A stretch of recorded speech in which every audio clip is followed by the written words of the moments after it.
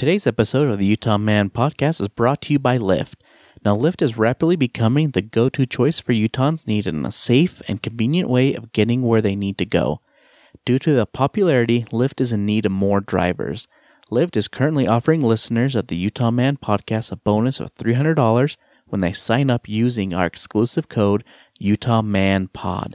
Signing up, it only takes a few minutes. You just download the Lyft Driver app right on your smartphone, you put in the code UtahManPod, and get ready to drive. If you're looking for an easy and flexible way to make some extra cash, driving for Lyft is the way to go. Sign up today and don't forget to use our code UtahManPod, that's pod and P-O-D, to collect your bonus. You're listening to the Utah Man Podcast, bringing you the latest news and analysis for your Utah Utes. Now, your hosts, Cameron, Ryan, and Scott.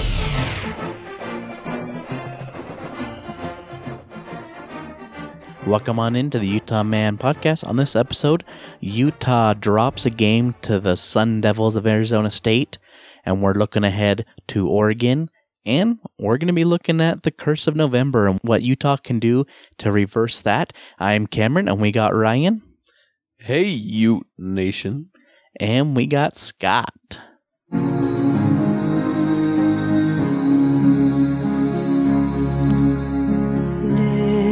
you going to give us massages now, Scott? I feel like I'm at a spa. Now imagine you're in a meadow.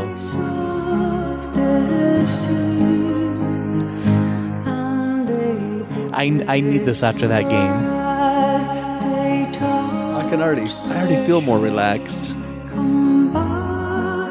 Colorado, USC, BYU has all just lost. You're in a meadow. You're getting a massage. Life is good. Peace. Joy. We got the Zen Master here with us tonight. And then everything blew up. Utah had everything in their hands. Everything went their way the last couple weeks. Everything was building for this moment to go on the road and seal the deal and break the curse. And the curse lives on. The curse is stronger than it ever has been. I never believed in it. I always thought it was just kind of dumb and silly that people always talked about it. But I believe it now. It's real. And it's spectacular. Spectacular is a little strong, but I almost tweeted out before the game last week that just all this negative Nancy crap on Twitter about whatever uniform they're wearing, they're going to lose. November hits, we're going to lose. I mean, it's just a crock. And then what happens? And then during the game, I'm venting to Ryan via text message, and he's just Mr. Positive. Oh, don't worry. They're going to come back. They're going to be fine. You even called me Chicken Little. I did. I was on those text messages. I will concur. He did call you that. And look what happened. Well, I mean, I thought we would at halftime. We had reason to believe we would be fine. We came back. It got obviously ugly beginning. We got down 14-zip again. It was a 1-point game going in the fourth quarter. And then the Utes rattled off 17 straight points to take the lead. I thought, here we go. And the defense got back out there and gave up that touchdown. And then from there on out, it was. Well, let's start at the beginning.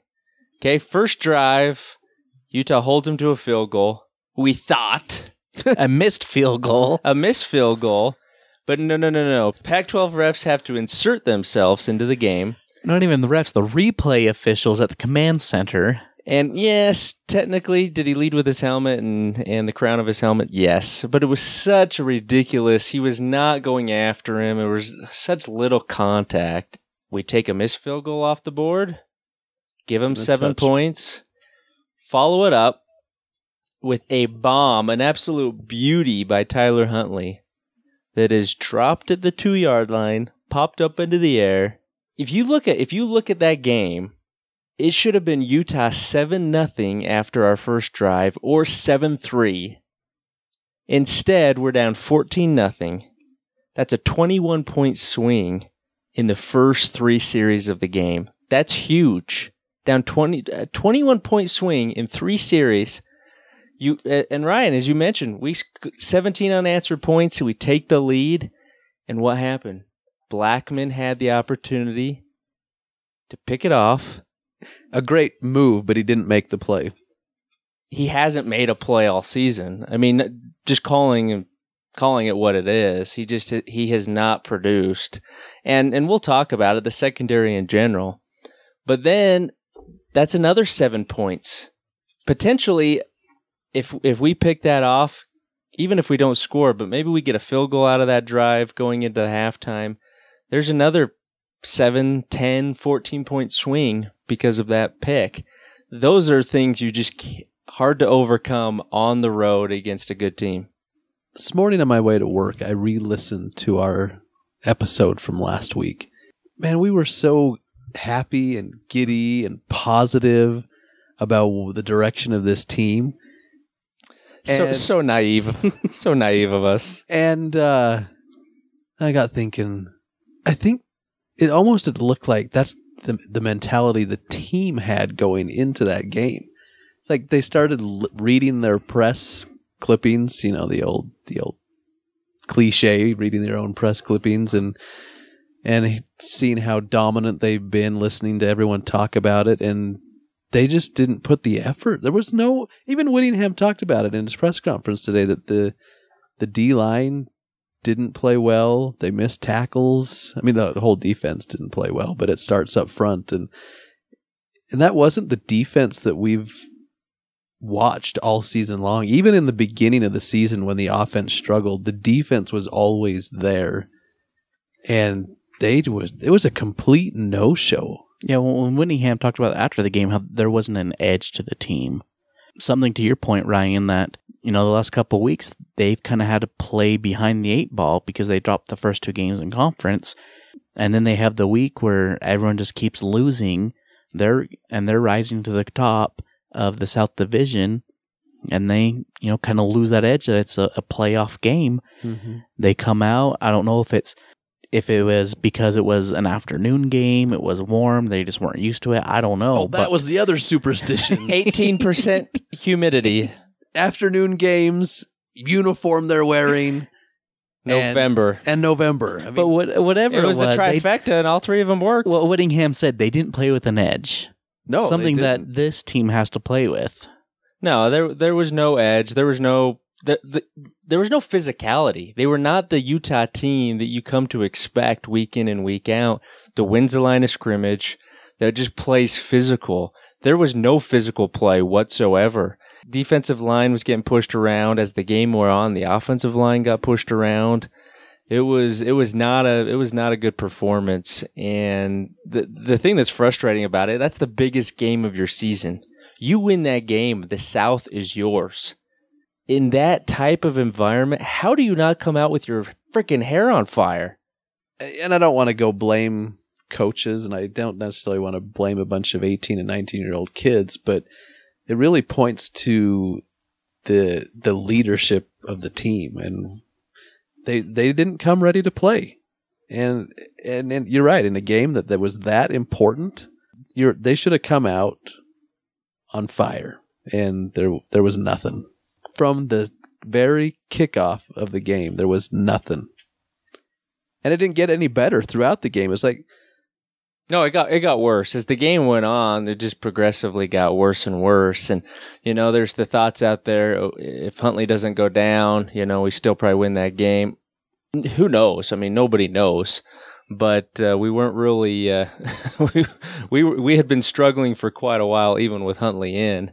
So I'm not so sure that it's so easy just to say that we would have ran away with that game, especially the way Arizona finished that game. So it's another missed opportunity, and it's a new chapter in the November curse, because this is now the 5th year that the Utes have had an opportunity in November to win this thing and put it away. Granted, it's not over yet. There's still an opportunity, but it does not look good after losing Tyler. And they're going to need some help. So you've lost the control that you had just 1 week ago. So, Scott, you said Utah needs help. since the game, I've been looking up different witch doctors, trying to see how someone does reverse a curse. And I've come down to 3 things you need to do. One is says to clean your house. Whittingham's firing their OC. You need to burn incense, make the spirits drive away with that. Larry Skoviak's on the hill. Get him some sweetgrass, come to the football facility. And the last one is you got to find who put that curse on you and go after them. Go after them? To what extent do we go after them? You have to pay the $10 to see the answer. So do we just be like, it was this guy, and that's it? Or do we have to drive a stake into their heart? I think what we need to do is we need to go to somebody who has got a little bit more experience in this. A good friend of mine, he's from Venezuela, Fernando Perez. He's a big fan of the show, and he called in because he wanted to help the youths. He knows we're going through some struggles right now. So Fernando, you on the line? Welcome to CurseBreak.com. This is Evangelist Fernando Perez, and today I'm going to be praying for everyone victim of witchcraft curses. If you are suffering under a witchcraft curse, I want to pray for you today in Jesus' name for your deliverance. Thanks, Fernando. I just feel better already. Sorry, we shouldn't laugh at prayer. Guys, if you haven't had a chance yet, go to CurseBreak.com. Fernando is going to get this out of our system. So, Fernando, what else do you have to say? By revenge, I say, broken off by the power of the Holy Spirit. I command, come out of them. Come out of them. Every evil spirit attached to them that came through witchcraft. Fernando is just rolling. I am feeling good. Yeah, why wasn't he in Tempe with the team getting them ready for the game? He's got some passion. He was more pumped up than the team was. The curse is gone, folks. Fernando. It doesn't matter what they're wearing on Saturday. It doesn't matter what time the game's at.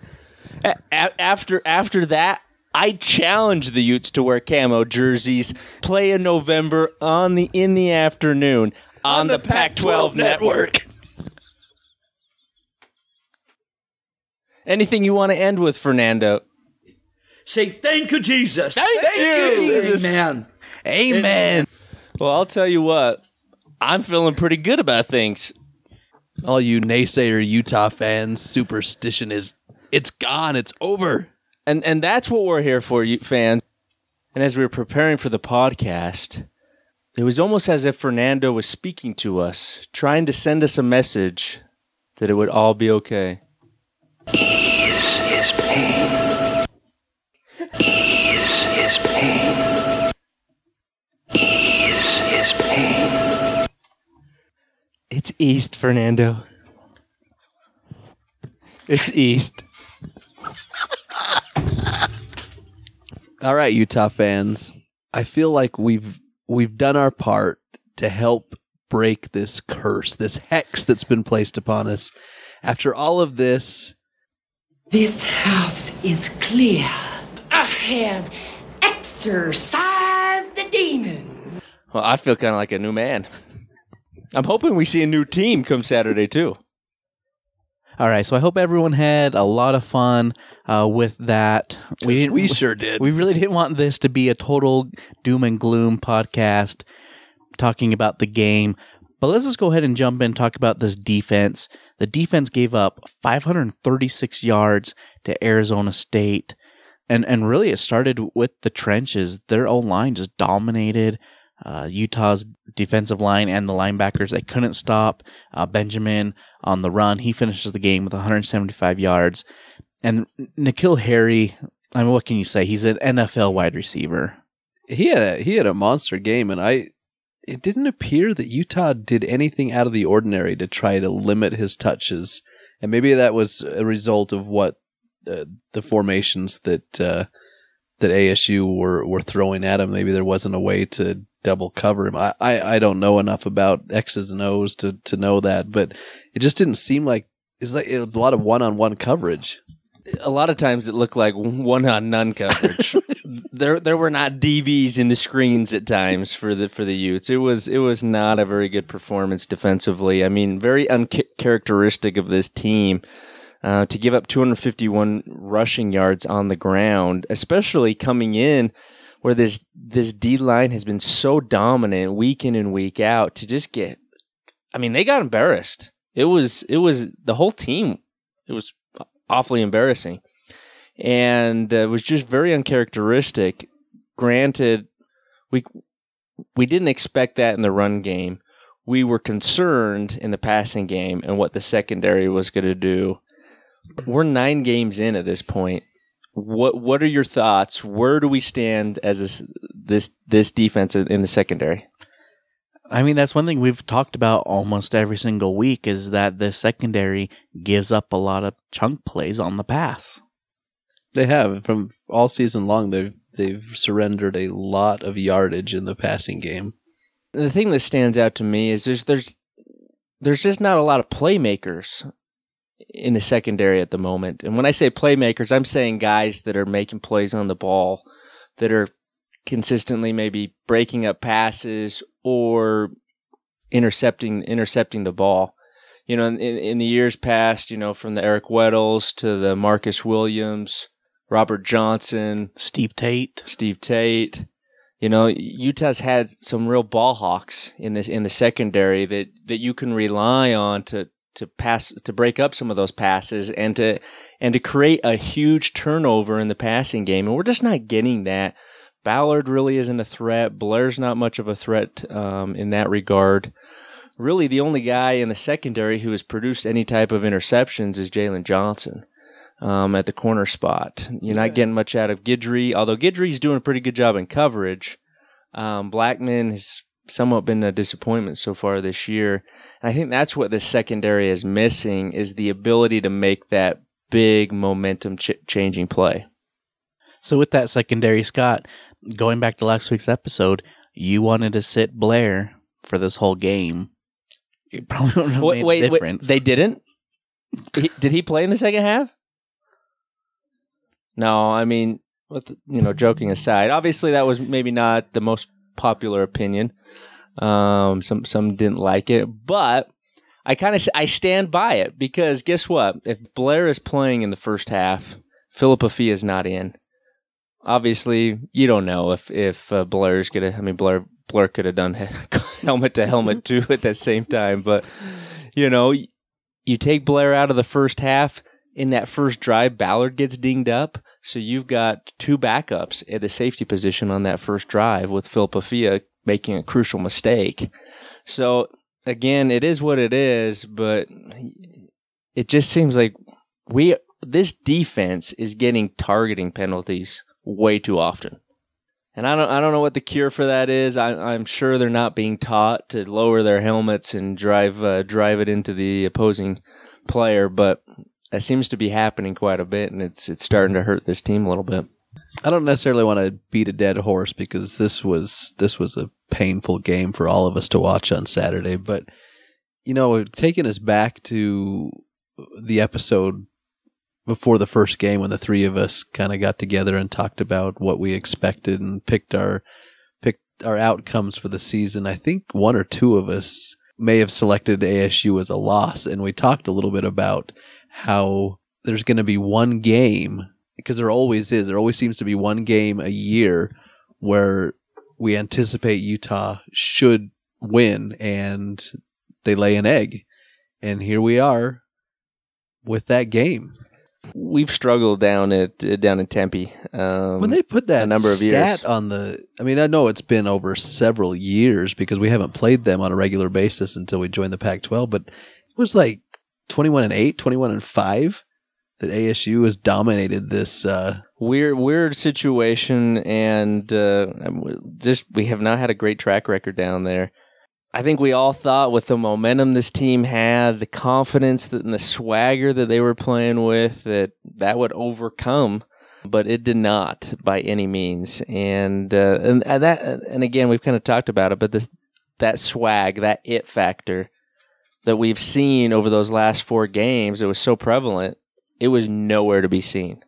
Offensively, defensively, special teams, it was just, for whatever reason, I don't know if the moment was too big for the guys or they were playing tight, knowing how much was the importance of that game and what was riding on it. But to get where this team wants to get, obviously this coaching staff, they're frustrated. These players are frustrated. But it's hard as a U fan. Mm-hmm. Time after time to invest your time, your energy, your finances to just continue to get so close to what we want. And have your heart ripped out. And it just continues to get ripped out. Obviously, the attention turns to Oregon this Saturday. And as devastating as it was and as hard as it was to watch, all's not lost. There's still opportunity ahead. They're not out of this by any means. And it's going to take them winning their last 2 games, and it's going to take ASU losing a game for that to happen. But that's possible. I mean, hopefully this lit a fire under them. They have the talent. We've seen the defense play. So, I mean, you're right. They have the talent, but they're missing some talent in one of the most important positions. You're right, and this could be a demoralizing blow. I mean, I think we'll know in the first quarter how this has affected the team. Because if you think back, kind of a strange season so far, right? High expectations coming out of the gates, and we kind of just flop early.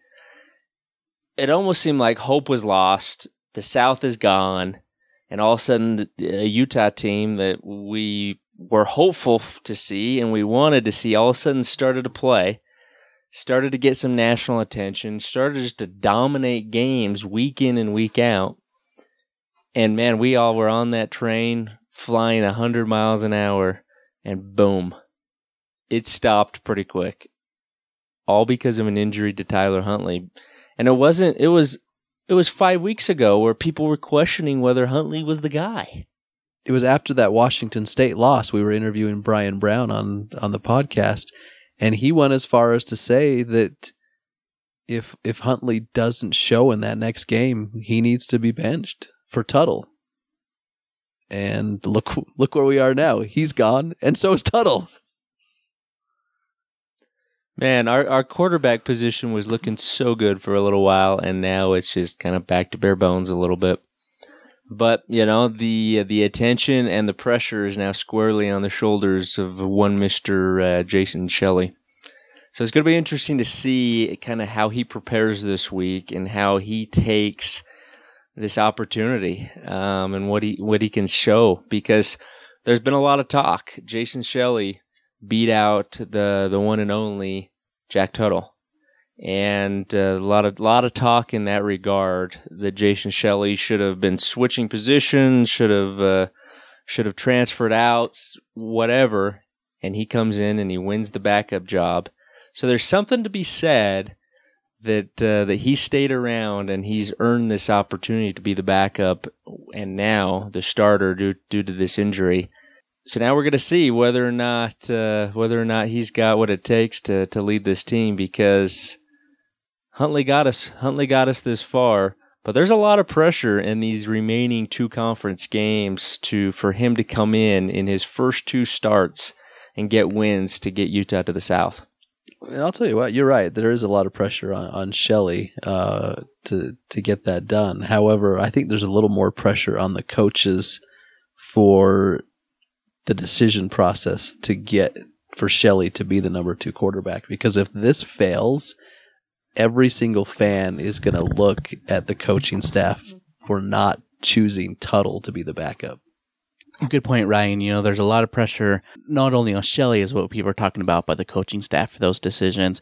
So Shelley does come in as a redshirt freshman at a Lone Star High School out of Texas. He's undersized. They list him at 6 feet. I would be surprised if he's actually 6 feet. He might be a little under that. He's 6 feet with heels on. He had offers to Clemson, SMU, Utah State, and Virginia.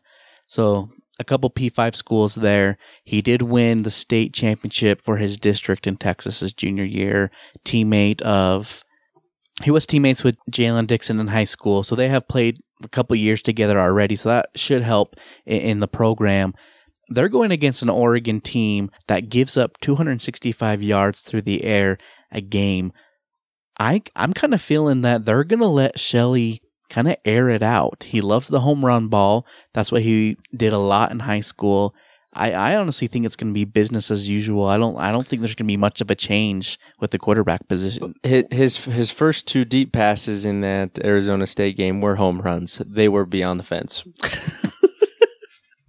that could have just been a little nerves or whatnot. A little juice obviously flowing through his veins. He's got to hopefully work on a little this week. Work on his little intermediate throws, having a whole week to prepare. But I honestly, I know people have been saying that now Moss has got to up his rushes the next couple weeks.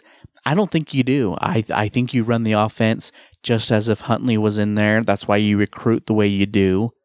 Obviously, Troy Taylor's going to put a game plan together, which he thinks is going to be a strength for Jason Shelley, and that's going to work against this defense of Oregon. But I think you kind of have to follow what Arizona did 2 weeks ago against Oregon.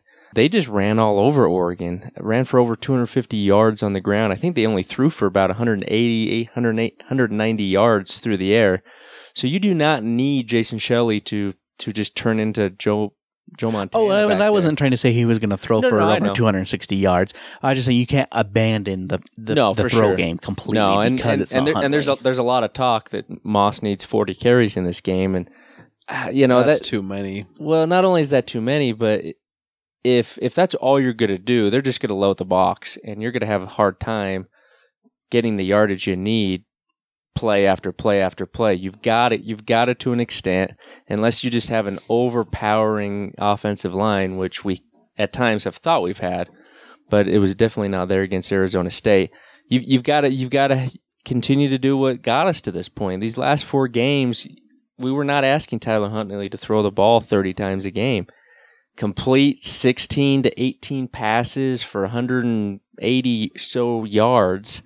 But continue to establish that run and dominate in the run game, and that's how you beat this. This is how you're going to beat that Oregon team, because you also need to keep Oregon's offense off the field. I think that's the biggest key. You got to keep Justin Herbert off the field. Yeah, I mean, you've got to create some long possessions and burn some clock and limit the amount of possessions that Oregon has. And this is not the same Oregon offense that we've seen over so many years. They're just high tempo, prolific across the board. They've had some struggles, so they're not just a well-oiled machine, but they have shown, especially last week against UCLA, that they still can put points up on the board, and if they decide to throw it, yikes. I do think there, as hard as it is to lose Huntley, because he's overall playing pretty well, there is a benefit to the entire offensive scheme that Shelley is a very similar type quarterback. There's not going to be a lot of changes that need to be made in order for this to work. I think they can run the same type of plays. I think he's got a strong enough arm to make the throws. So it's just a matter of, I think, them going out and executing. I'll bet we see a lot of some new stuff this week. I think you're going to see some trickeration. I think you're going to see maybe some wildcat with a Covey. I think they're going to. This is a big game, and you to an extent you have an unknown in Jason Shelley. We think we may know what we have. We're hopeful that he can go out and produce, but we just don't know. The coaches don't know. So to an extent, I would not be surprised if they've got a few wrinkles in their sleeve just in case, to really leave nothing out on the field. Because if you lose this game, good night. Curtains. My final thought on Jason Shelley, he is by far one of the most improved players from last season. From where we saw him from fall camp last year to spring this year and fall camp this year, he's right up there with Cody Barton as far as guys that we saw in practice that have made tremendous steps. So I think he's earned this. Even if Jack Tuttle was still here, he's earned it, and hopefully he gets it done. What do you think Jack Tuttle's doing right now? Do you think he's have a little regret in his decision? I mean, I've thought about this, and obviously a bunch of Ute fans have thought about it because it's all over Twitter. But I don't know that we'll ever know because there's probably more to the story than what's out there. He may have left for non-football reasons, but if he did leave because of lack of playing time after 6 games, I mean, if I was home sitting on my couch and saw that pop up on Twitter and I was him, I'd be like, "Oh crap!" Yeah, I mean, it's he could be right in the mix and have the opportunity to. And again, who knows whether he would have gotten this opportunity over Shelley, but he would have had.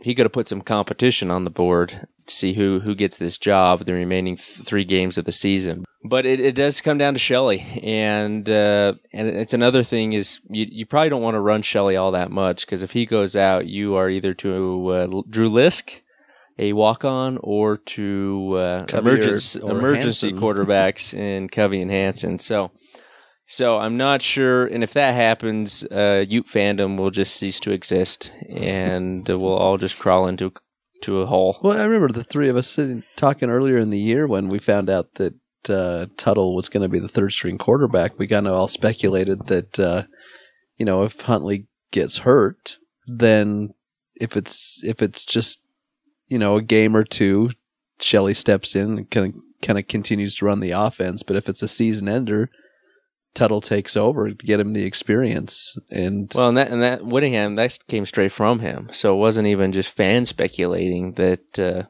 that would be the case. Whittingham said as much. So, but it's a moot point because Mr. Tuttle is probably in San Diego.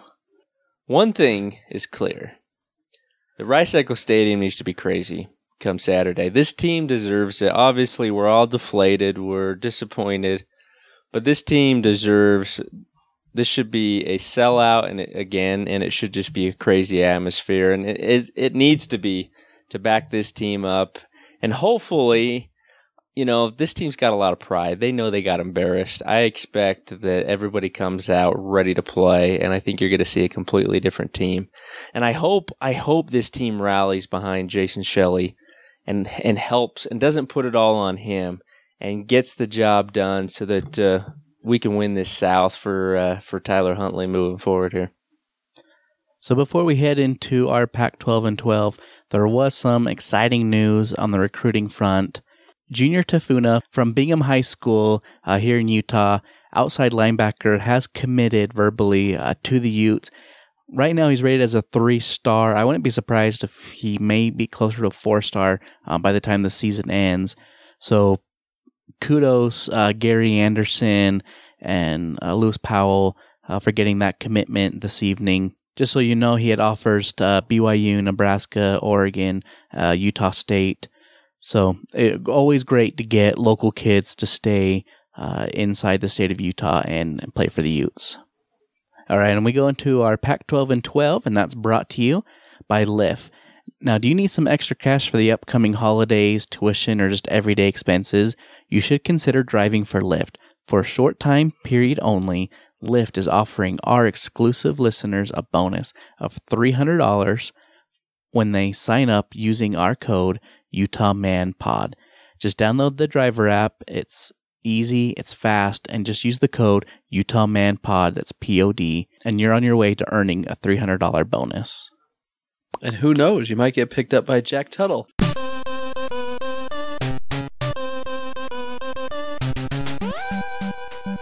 All right, so before we go into last week's games with the Pac-12, I just want to take a quick look at the standings. So in the North right now, Washington State is in the first place. They have a game up on Washington, and then you have Oregon and Stanford at 3-3. So Oregon's going to have a lot to play for against Utah, but I think Washington State might be running away with it. It could come down to the Apple Cup for that division. And in the South, everything is just tied up. So Utah's in first because they have the most wins, but you have Utah, USC, Arizona State, all with 3 losses, and then Colorado and UCLA with 4. I actually saw an article today from The Athletic. There's a scenario where all 6 teams could be tied at the end of the season. 5-4, and a scenario the Pac-12 could get 10 bowl-eligible teams. So complete madness. I'm sure everyone's already heard Arizona State right now is in the driver's seat in the South. They're the only team that really controls their own destiny. If they win out, it's theirs. But they have quite the uphill battle to finish the season. So we look at our games last week that we picked. We all went 4-2. Ryan finally is at 500, 23-23. Scott, you're leading 29-17. I'm 28-18. Ryan is the Oregon State of the podcast. I'm a late bloomer. So the games, first one, Colorado loses to Arizona 42-34. Khalil Tate, 5 touchdown passes, a career high in yards at 350. He went 17 of 22. J.J. Taylor, 40 carries, 192 yards. I really think that Arizona is kind of taking a page out of Utah, where they're not relying on Khalil Tate to throw the ball 40 or 50 times a game. They're letting their running attack kind of build that off and just put Khalil Tate in situations where he can make the throw. So Oregon spoils Kip Kelly's return up to Eugene, 42-21 over the UCLA Bruins. UCLA Thompson Robinson left in the second half. Spate came in and actually, I think, seemed to move the ball a little bit better, but I mean, the game was kind of out of reach at that point. But Oregon playing really well after kind of getting destroyed by Arizona the week before. That will be a tough task for the Utes. One side note out of that game, their starting center, Jake Hansen, got ejected for targeting, so he will miss the first half against Utah. Wow. A Pac-12 school getting a player ejected for targeting. Shocking. And Herbert does bounce back against that game against Arizona. He goes 18-32, 264 yards, and 2 touchdowns. So definitely the secondary for Utah will be tested again going against the Ducks. The next game, Washington defeats the Trees 27-23. Myles Gaskin set out the last couple games. He came back and had a heck of a game. 28 carries, 148 yards. Jake Browning, 16-27. He's not the Jake Browning I think everyone was expecting for his senior year, but I think at this point, if he just doesn't hurt the Huskies, that's really what they need from them. I think the Trees are kind of having an identity crisis right now. Costello throws for 43 times. Bryce Love did play only 18 carries. Technically, I guess Stanford's still in the running for the North, but you got to think that maybe that it's kind of done for them for this season. USC defeats Oregon State 38-21 as Clay Helton gets a win as first time being the play caller this season. This game was close in the fourth quarter. USC only had a 7-point lead, but they were able to kind of run away with it in that fourth quarter. So it'll be interesting to see Clay Helton continue to take on the play calling duties the rest of the season. And then the last game, Washington State narrowly gets a win over Cal, 19-13. A crazy game. Washington State had a pick six, and then they fumbled it in the back of the end zone. That really could have put the game away for them. Cal really capitalized on Washington State's 7 penalties. I think 5 resulted in first downs for Cal. But man, Washington State, when they turn it on, they're really good. Minshew finished with over 300 yards through the air. You got to think right now they are the favorite to win the North. So looking ahead to this week's games and our picks, Scott, it's your week to go first. UCLA is traveling to Tempe to take on the Sun Devils.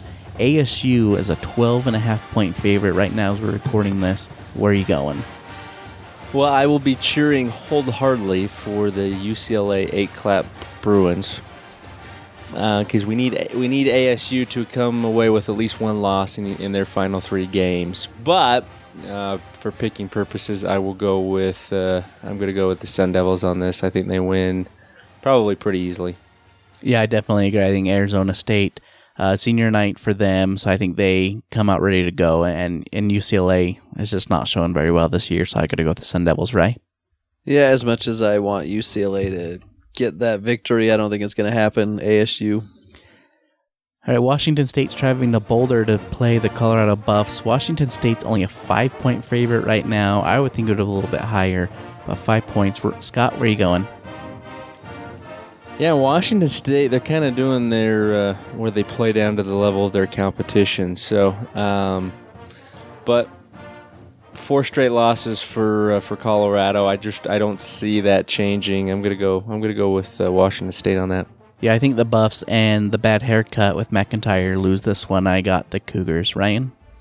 I will go with the Cougars as well. I don't see any way Colorado State wins that. Well, because Colorado State's not playing in it. I meant Colorado. All right, Oregon State Beavers are traveling to Stanford to take on the Tree. Stanford's a 21.5-point favorite. Scott, what do you got? Oh, Oregon State's kind of coming on, but I think the home field advantage for Stanford will be just too great. I'm going to go with the Trees on this one, right? Oh, Stanford wins because Oregon State's awful. How am I going to make up any ground if you all pick the same as me? I think this next game could be a little interesting. The Cal Golden Bears are traveling to LA to take on the Fighting Trojans of USC. USC's a 5.5-point favorite. Scott? Ooh, I'm going to go, this Cal's kind of coming on as well. But I think a little too much on the line for USC, and Helton and his play calling will USC to the win here. It's all bullcrap. Couldn't say it better, Whit. I'm going with the Bears on this one. I'm going to go with the mighty Trojans in this one. All right, in the last game, we're picking Oregon traveling to Salt Lake to face the Utes. Utah's a 3.5-point favorite. As we're recording this, I think when it first opened up, it was about 5 points for Utah, so it has kind of slid towards Oregon. Scott, who do you have and what's your score? Oh, this is a tough one. A lot of unknowns in this game. How will Jason Shelley play? But with all that is on the line, I expect a better performance from the Utes. So I'm going to go with a little bit more conservative approach this week. I got the Utes winning. Yes, winning 21-19. I'm going to go on a limb on this one. I think Oregon actually comes in and beats the Utes this Saturday. I have Oregon 30-27, and I hope I am wrong. Ryan? I'm going to go with the Utes. It's going to be tough, and they're obviously, I don't think they're going to be scoring as many points as we've seen before this last debacle, but I'm going to say Utah wins 27-24. All right, so that will do it for this episode. Ryan, where can people find you on Twitter? At Drum and Feather. That's drum, the letter N, feather. And Scott? You can find me at UTman_forever. You can follow me on Twitter and Instagram at Utah Man Podcast. And you can always find us at our home at UtahManPodcast.com. And be sure to subscribe and like us on iTunes, Stitcher, Google Play, anywhere you can find a podcast. We are there. And hopefully Utah gets a much-needed win over the Oregon Ducks this Saturday. And Jason Shelley just goes off. And go Utes. Go Utes. Go Utes. We'll be till I die. Ki-yay.